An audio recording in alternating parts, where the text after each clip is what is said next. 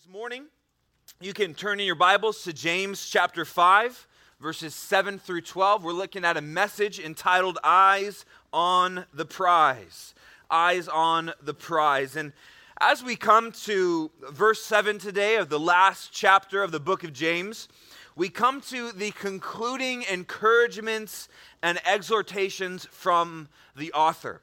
We're not quite landed yet. Next week on Sunday, we will have concluded our time together, ending the book of James. But today, we're simply on the descent. Okay, we are on our way to landing the plane. I don't know if you guys ever flown in a plane before. Raise your hand.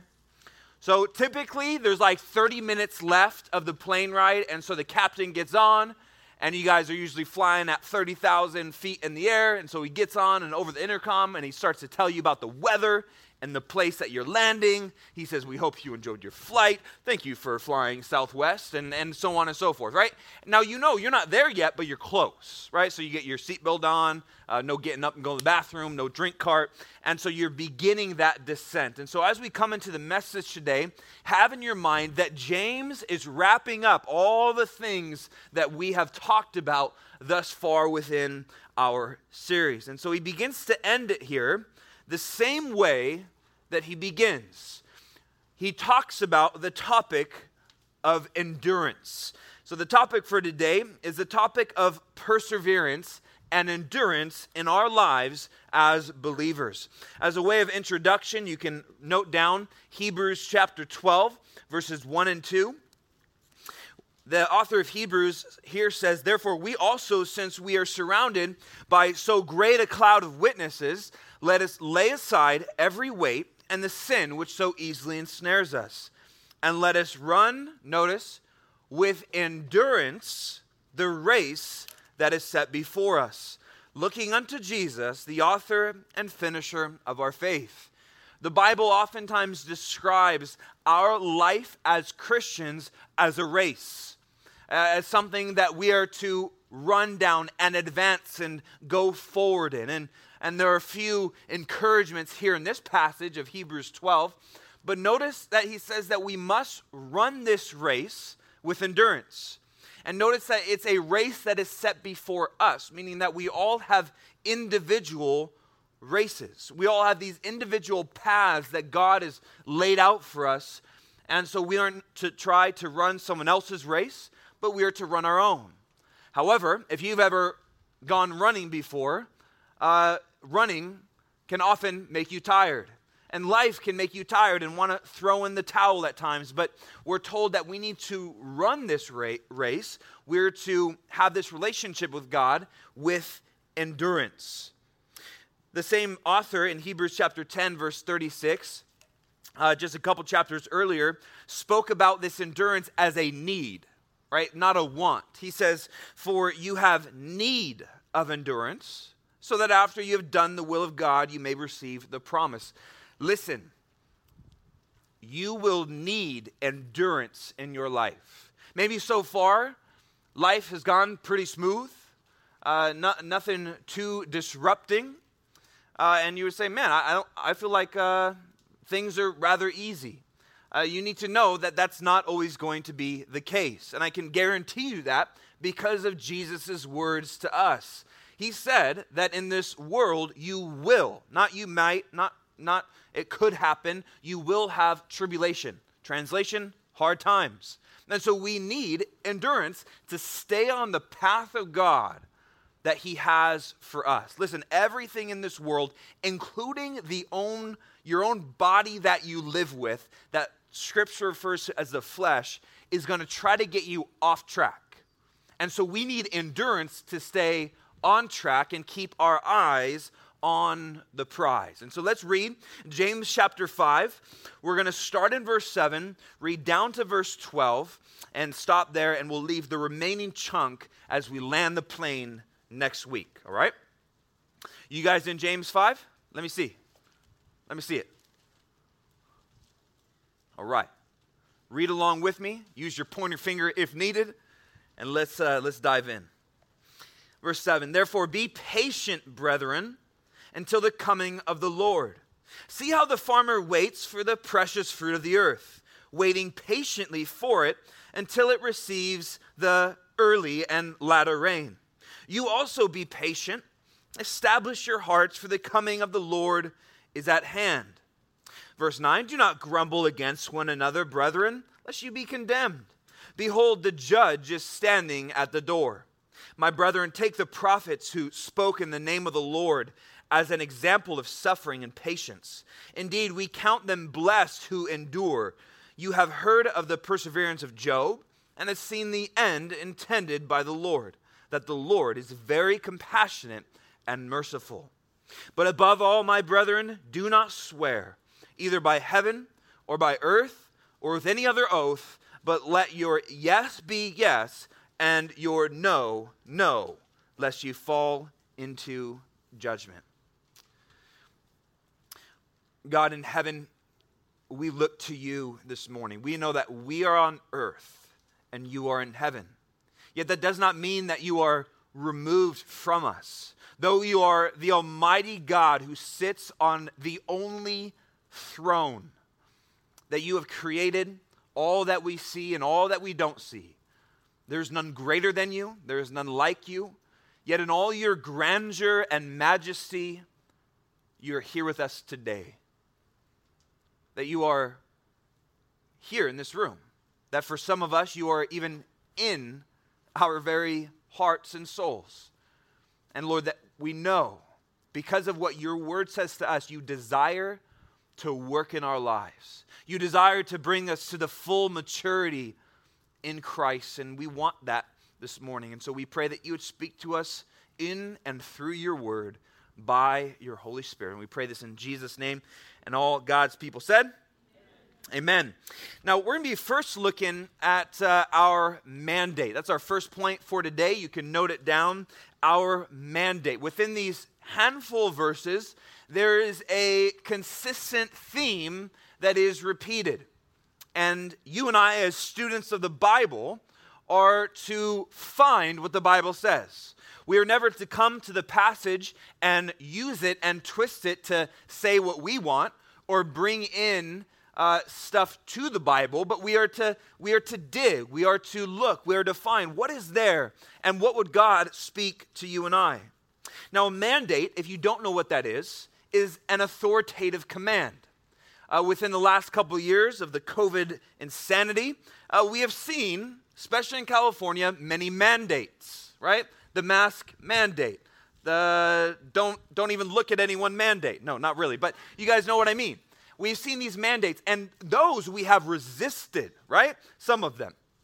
Because some of them are coming from an improper authority, meaning that those who would be elected are overreaching with their elected authority. There's only so much authority that elected officials have, yet they are simply trying to overreach that authority. But mandate is not a bad thing. It's a good thing. And contrary to that, God, in his word, has given you and I mandates. We refer to them as commands or commandments. And unlike many politicians, God is not an authority by election. There is no end or beginning to God's authority. And so what God says goes. And it is he who has all authority and all right to give his commands and mandates. And you and I, as his people, because he is God and he is our God, we put ourselves under his mandates. Now, thank God that the Bible describes that God's commandments are not burdensome, meaning they're not heavy. Because God, when he gives his commands and mandates from heaven, they're not for selfish purposes, right? We know in our land that some of the mandates that have gone out and can go out sometimes have ulterior motives, selfish motives, power, money, whatever it might be, control. But when God gives a command, it's not for himself. You know, God doesn't get anything. He is not increased if you obey or do not obey a command. He gives these mandates for your protection, for your benefit, and for your blessing. And the clear mandate that is in this passage is one that is repeated. And sometimes at first glance of what we just read, it might not be apparent at first, but as you dig, you will find it. And I will give it to you since I did the digging for you this week. The repeated mandate I want to point out to you. Okay, maybe you can catch the theme as we go in it. Look at verse 7 in your Bibles. He says, be patient. Okay, then also in verse 7, he describes a farmer who waits patiently for his crop. Then in verse 8, again, he says, be patient. Then in verse 10, he says that there are those who are examples of suffering and what? Patience. And then in verse 11, he says, those who endure are blessed. And then in verse 11 as well, he talks about the perseverance of Job. And though different words are mentioned, all these words point to the same concept, the same theme. And it is the idea of patience, perseverance, and endurance. All those things go together. And though there are different words, it's the same mandate. And it is this, it is regardless of difficulty, keep going and go well. And so we see these three words specifically that are mentioned throughout the passage. And one is the word patient, and the other is the words endure and perseverance. Now, because I got to study this week, I got to look at the original language of some of these words. And upon studying, I found out that when it's translated patient, okay, that's one Greek word. But then when it's translated endure or perseverance, it's actually the same Greek word but repeated. Okay, so it's repeated in verse 11 two different times. Now, with these words, though, there is a very strong connection. Such a strong connection that in other passages in the Bible, these terms are synonymous and interchangeable. Meaning that in places that you read, like in verse 7, it says be patient, you could write in the words endure or persevere. It would have a wildly similar meaning, virtually interchangeable. But they are slightly different, as they are different words. This word patient, it means this, and I kind of like, these were different kind of definitions that I found, and they were helpful to me. This word patient, sometimes you and I just think about patience as standing in line at a store, right? But it's more than this. It's like what we talked about in our first study. James chapter 1 was the patient faith or persevering faith, a faith that keeps going. It's to be even-tempered during trying circumstances. It's to have this internal and external control in the midst of difficult situations. Many scholars believe that the word patience has to do with your attitude towards people in the midst of trying times or hard times. Whereas the word endure or perseverance has a little bit more to do not just with people, but just situationally, like literally the ability to keep going. That's where it says here within the definitions of endure, it is the power to withstand hardship or stress. It is an inward fortitude in the midst of outward attacks. Okay?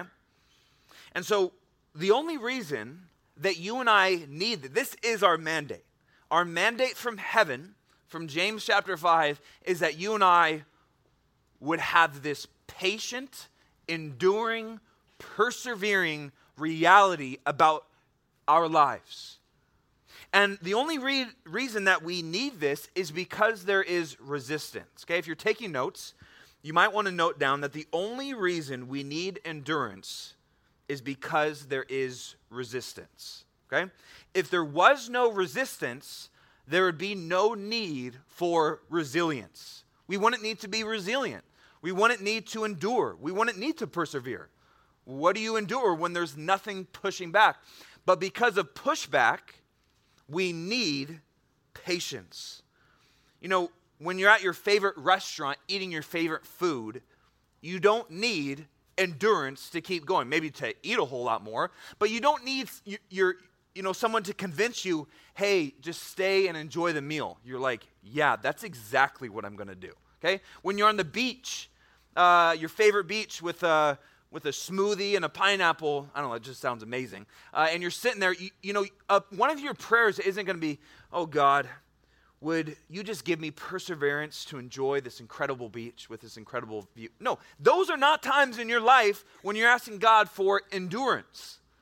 Why? Because there's no pushback. You're like, yes, this is great.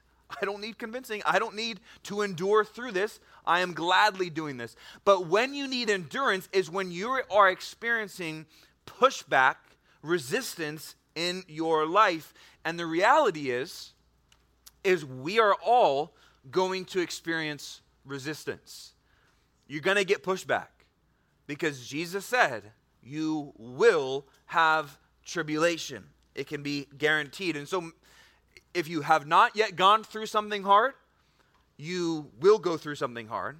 If you are currently going through something hard, then this will be extremely applicable for you today. And if you have gone through something hard, then also, and God's seen you through, then this is going to be a great reminder to you. James chapter 1, our very first study in this series on James of faith that works, we talked about this same word, patience. Remember when he said in James chapter 1, my brethren, count it all joy when you fall into various trials, knowing that the testing of your faith produces what? Oh, come on, produces what? Patience. But let patience have its perfect work, that you may be perfect, complete, lacking nothing. This was the first study we talked about, how God allows things to happen in our life that he might produce in us a faith that can endure, that can persevere. Well, this seems to be an important topic to James that he bookends his letter. He says, hey, you're going to go through difficult times. You're going to begin with difficult times, and you're going to end with difficult times. But this is why you have the need for endurance. I like what Jesus says when talking about persecution. Luke chapter 21, verses 16 through 19. I really like how Jesus puts this and frames this same idea that we're talking. So here in this passage, Jesus is teaching his disciples and warning them, saying, hey, there's going to come a time, and he's talking about the end times, that things are going to heat up. Things are going to get difficult for you. It's not going to be an easy thing to live out your Christianity. And he says this, you will be betrayed even by parents and brothers, those closest to you, relatives and friends, and they will put some of you to death. Wow, okay? And you will be hated by all for my name's sake. You're like, wow, thank you, Jesus. This is an encouraging sermon. Then he says, but not a hair of your head shall be lost. He assures them, I'm going to be with you. And so he says, in light of this, in light of the outside potential and God's presence, he says, by your patience, possess your souls. That word possess, it means to grab onto, to apprehend. Almost the word to arrest, to take hold of. That you and I, by this patience, by this endurance, we need to grab on to our souls. Notice he doesn't say bodies. He says souls. Possess your souls with this perseverance. This is the mandate for you and I. Peter would say this, 2 Peter chapter 1, verse 5 through 7. Says, but also for this very reason, giving all diligence, add to your faith virtue. And he goes on this list. And notice one of the things in this list is the word perseverance. Peter tells his readers, hey, this is something you need to add to your faith. You might be in here today and you're like, I have faith in Jesus. That's awesome. I'm hoping for most of you, that is a settled fact in your life. You have faith in Christ, but now what? Are you building on to your life? Are you adding to your faith? Peter said with all diligence, we should be adding these certain things to our faith. And one of them, he says, is perseverance. Listen, every one of you in here today, including myself, we need perseverance. So how do we do this? How do we add to this faith? Hopefully, the mandate is clear. Okay, you guys got it? Endurance. Do I need to say perseverance, or you guys got it? Good? Okay. So then, how do we do this? How do we add this to our faith? What are the means by which we can possess this perseverance and endurance? Well, I'm really glad you asked. That brings us to our second point for today. All right, so we got the mandate clear. All right, well, how do we do it? What are things that we need to have in our life that can create this patient, persevering life? You know, there's a lot of people that come around church and God for a while, right? Jesus talked about them in that parable of the sower. He said they hear the word of God, they get real excited, and stuff hits their life, and it chokes out the word of God in their life.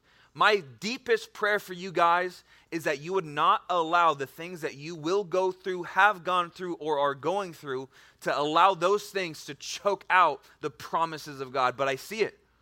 I've been doing this 7 years now, and so I have seen there are adults who were once in junior high that I had influence on that I see they have walked away from the faith.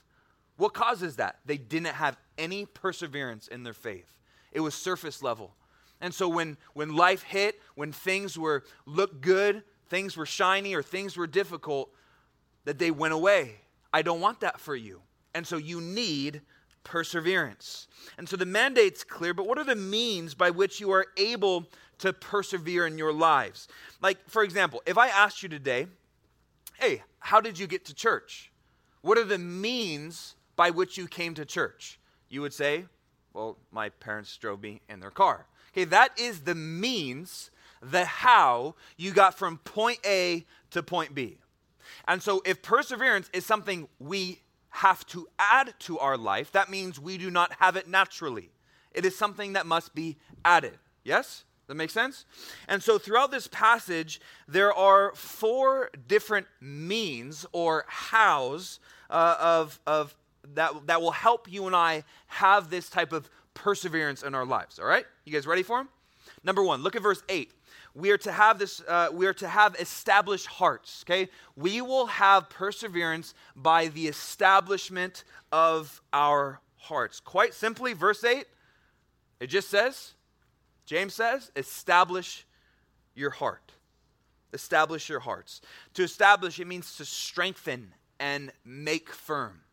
Now, when it's talking about heart, it's not talking about the physical organ in your body that pumps blood throughout your, okay, he's not talking like, hey, watch your cholesterol, like you really want to make sure to strengthen your heart. No, it's not talking about that. It's talking about the inner person in you, right? When the Bible talks about the heart, he is talking about your soul, your spirit, the inner person, the inner man or the inner woman. And this is something that we're to strengthen. We are to add reinforcements to the inward person. It would be like for those who live in areas like maybe down in the south, New Orleans, who they have big storms, right? Winds and rains, and I don't know how people live there, but they do. And so what do they do when they know a storm is coming? They add reinforcements to their house. They sandbag their doors. They put wood on their windows. Why? So that they are ready for whatever comes. You see, you and I are to reinforce the inward person in us. One thing that will set us up for a life of perseverance is having an established heart. And if you have an unsettled heart, it is a sure way to lose endurance. And this is awesome. And this is what the Bible teaches. The fact that the worst thing could happen on the outside, but as long as you are settled with Jesus on the inside and you continue to pour in to that inner person, God says, you'll be good. Literally, the peace of God that is described isn't an outward peace, it's an inward peace. That's why he says that peace will guard your hearts and minds, because people can do whatever they want on the outside, but they can't change you inside if you have a strong and established heart. With this verse, Proverbs 4:23 says, keep your heart with all diligence, for out of it springs the issues of life. You see, James starts here with the issue of the heart because oftentimes the heart of the issue is the issue of the heart. I've gotten the opportunity to meet with a lot of different people here at the church, not on Sundays or Wednesdays, people that come in and might meet with me for biblical guidance. And I've seen a lot of different situations, a lot of different difficult situations in homes, and meet with different parents and students. A lot of different situations, but oftentimes when people come in and they have a situation and they say, hey, this is what I'm dealing with, or this is the problem, or parents sometimes bring their students in to meet with me, and sometimes students don't want to be there. And sometimes, right, there's this proposed problem. But usually that proposed problem is not actually the problem. It's a symptom of the real problem, which is the heart of the people that come in. You see, it always comes out of the heart. Notice, for out of it, the heart, springs the issues of life. You have a problem in life, it's probably not the problem. The problem is probably your heart or someone else's heart. That's oftentimes what it comes down to. And so our investment into the inward person is the best investment that we could do. Because then when outside things happen, I'm established inside, settled. Does that make sense? So we are to have established hearts. The second thing is this is going to happen by closed mouths. Closed mouths, which is hard to do. And he's talked a lot about, right, the mouth and the tongue, and this has been a repeated theme all the way from chapter 1. And he continues with it.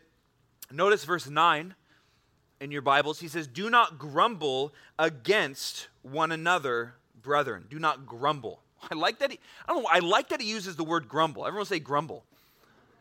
Man, it is so easy to be grumbly, isn't it? Like, I just can find myself day after day just being grumbly, right? And you're just complaining against people. And that is a very good way to lose endurance, is to be a grumbly person. This word grumble, it literally means to complain. It describes an inward moaning that is expressed outwardly. And you might ask, well, what does complaining have to do with perseverance? It has a lot to do with it, right? This idea of patience. Well, when you're at the store with your mom, I don't know why I bring up this illustration a lot. I think because I have these memories of being at stores with my mom and it just being terrible, right? Not because of my mom, because of my own lack of perseverance, right? My own lack of patience. But you're at the store and all you want to do is go home. Like, that's the only thing on your mind. And so you're there and then your mom might say, what? Be patient. Now, your mom might say a lot of other things too, but that's for another study. But she might say something along the lines of be patient. Now, what does that mean?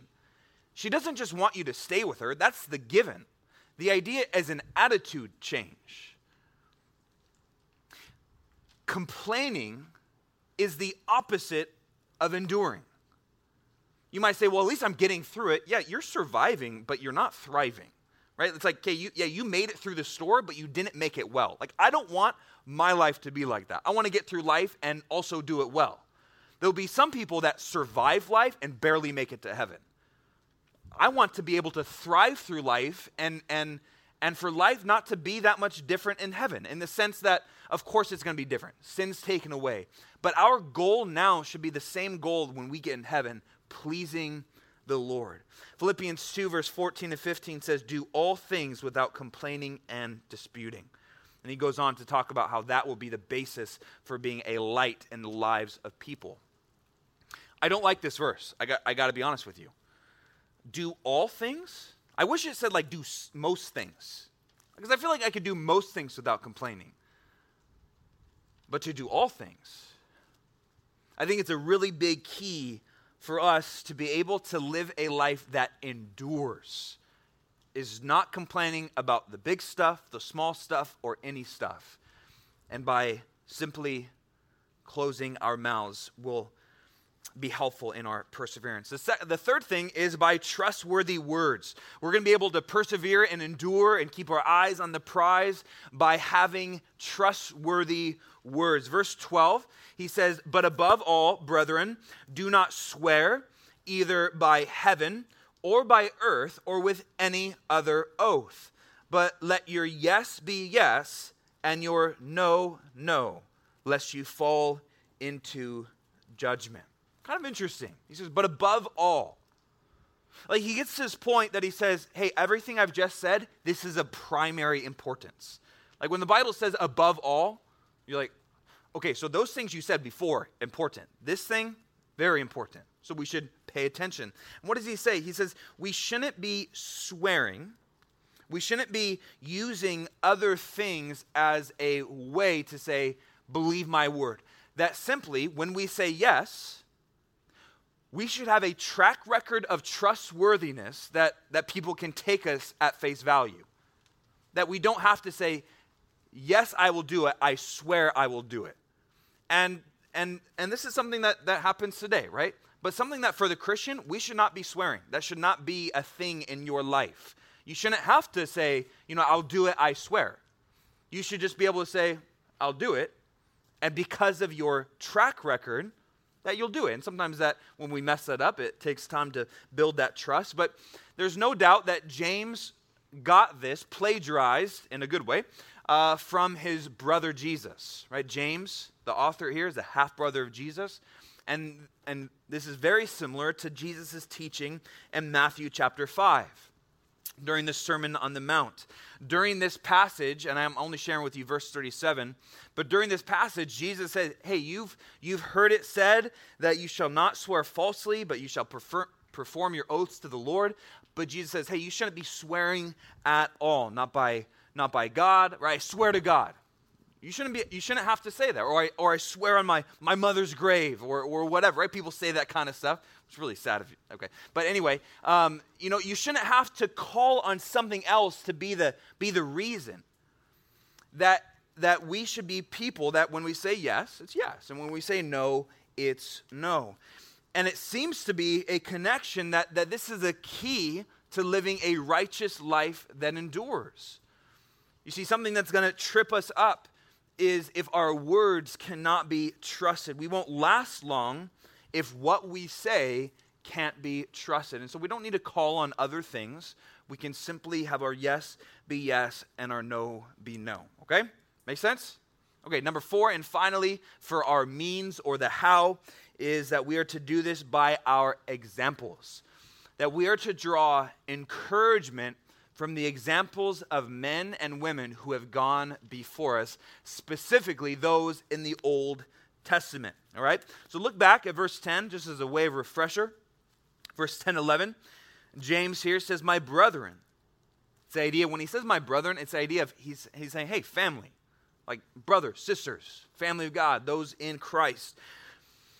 He says, take the prophets who spoke in the name of the Lord as an example of suffering and patience. Indeed, we count them blessed who endure.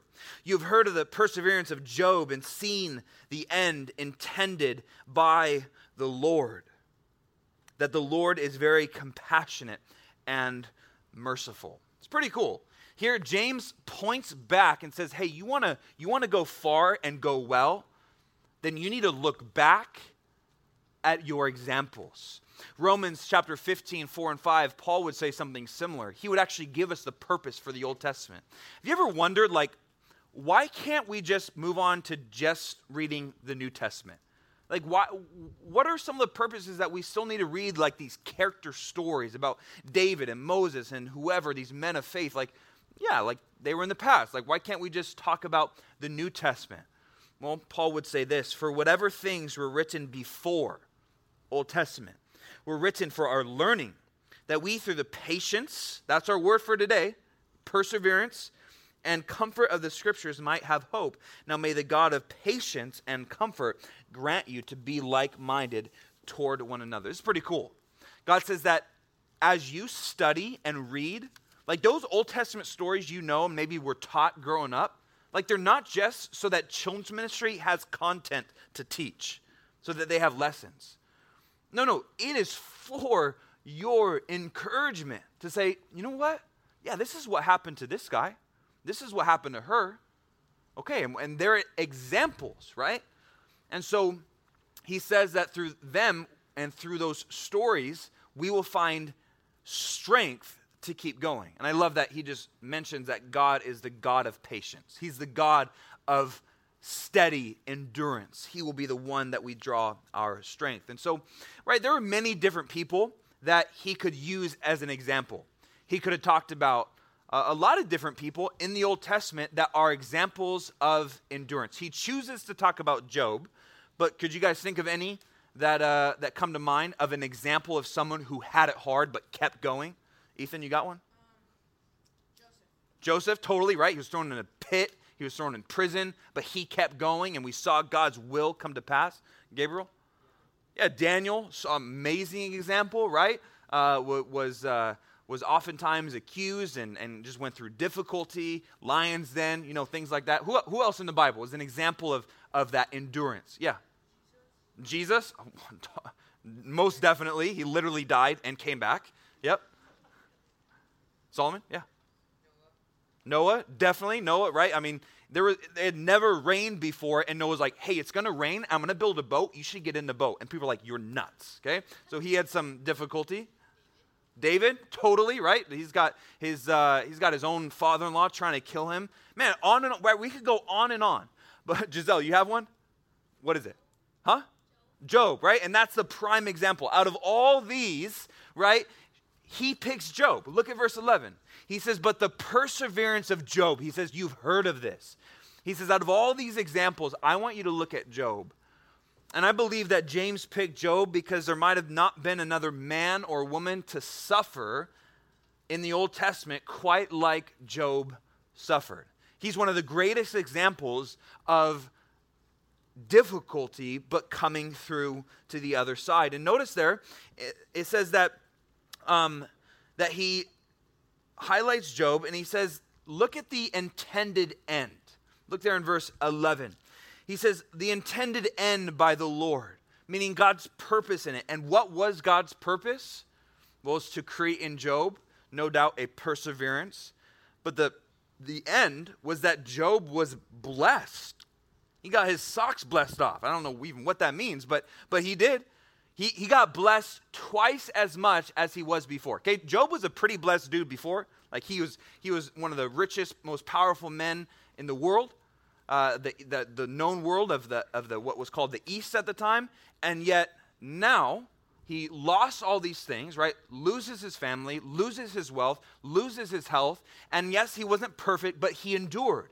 And on the other end of it, God blessed him twice as much. Job chapter 42, verse 10 and 12 says, and the Lord restored Job's losses when he prayed for his friends. Indeed, the Lord gave Job twice as much as he had before. Now the Lord blessed the latter days of Job more than his beginning. Now you and I, we have we have hindsight, right? And hindsight's 20/20, meaning that we can see clearly looking back on the book of Job because we know the beginning and the end. When Job was living, he didn't know what the end of this was. All he knew was that his family's dead, all of his wealth is gone, and he's got these boil, sore, nasty things all over his body. Like, that's what he knew. But he also knew that God was going to see him through. He might have not understood the why. And there might have been times where he complained a little and had some difficulty, somewhat understandable. But he never did what his wife told him to do. You know, Job's wife told him that he should curse God and kill himself because of what he was going through. And so even his own wife was encouraging that Job said, I'm not going to do that. And God saw him through. And so the difficulty that we go in our life, we can look back at these examples and see God was faithful and God was good. Notice at the end of verse 11, he said, what was the end? That we would see that the Lord is very compassionate and merciful. If God has ever seen you through something difficult, then you will have a greater understanding of the goodness and compassion of God. He does not allow us to go through difficult things because he doesn't care. He allows us to go through them because he cares so much, because he has compassion and mercy.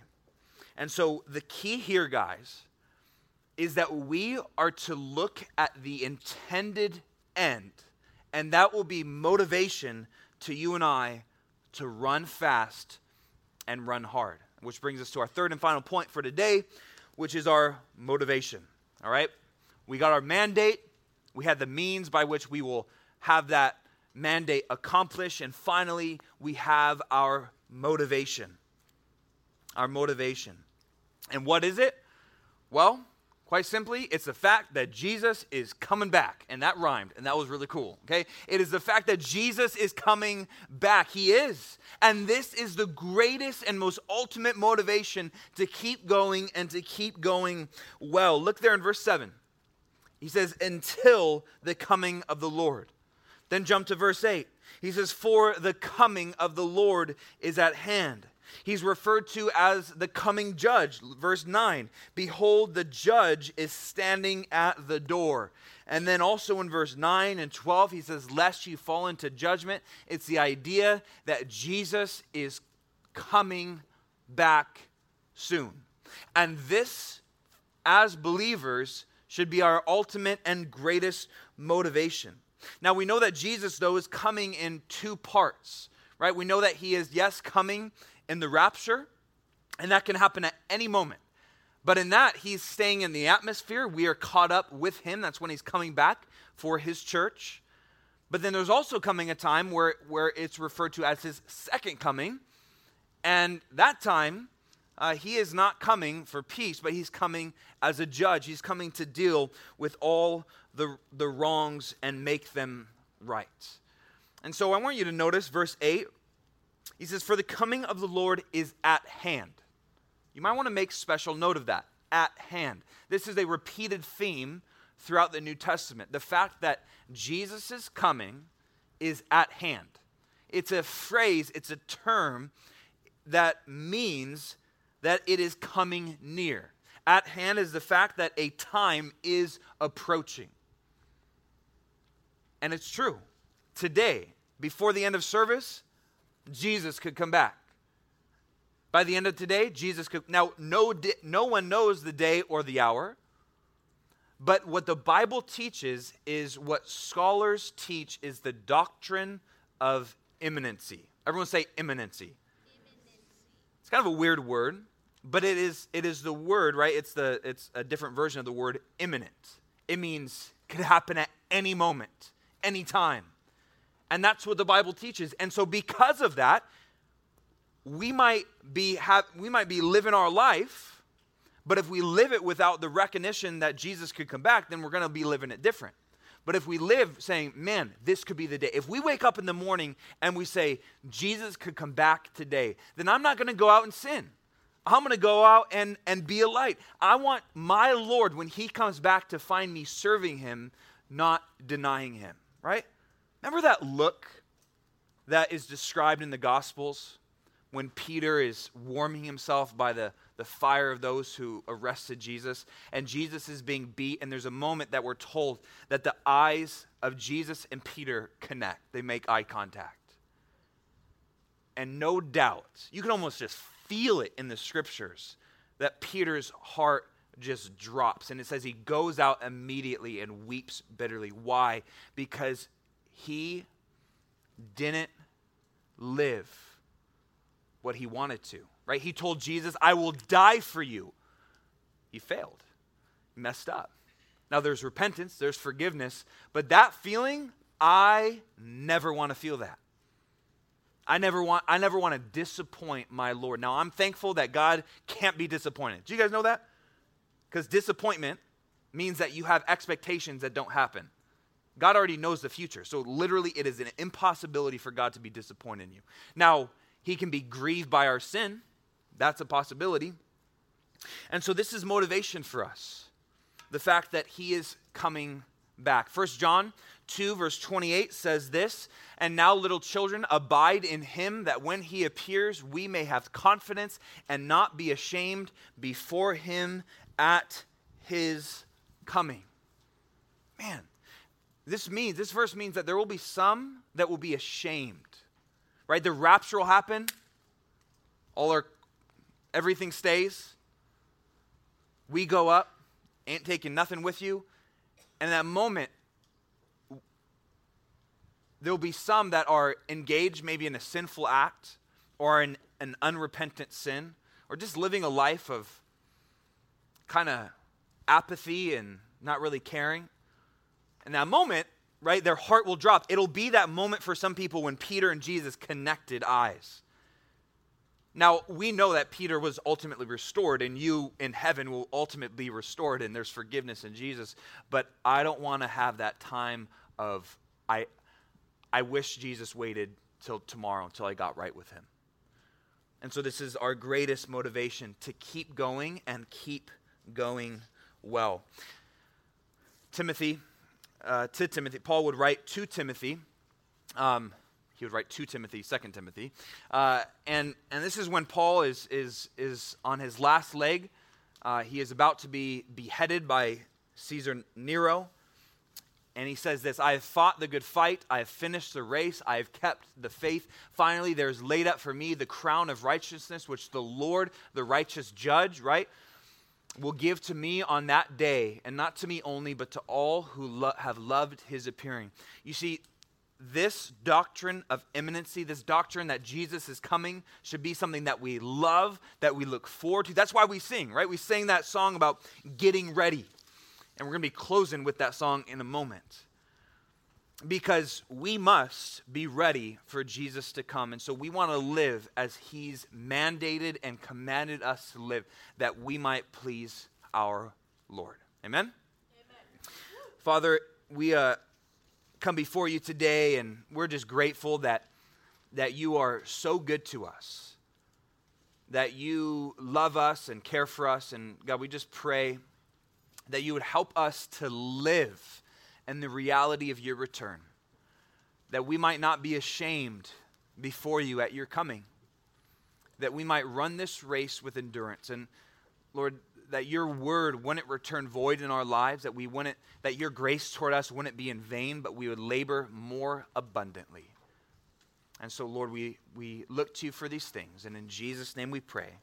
And all God's people said, amen.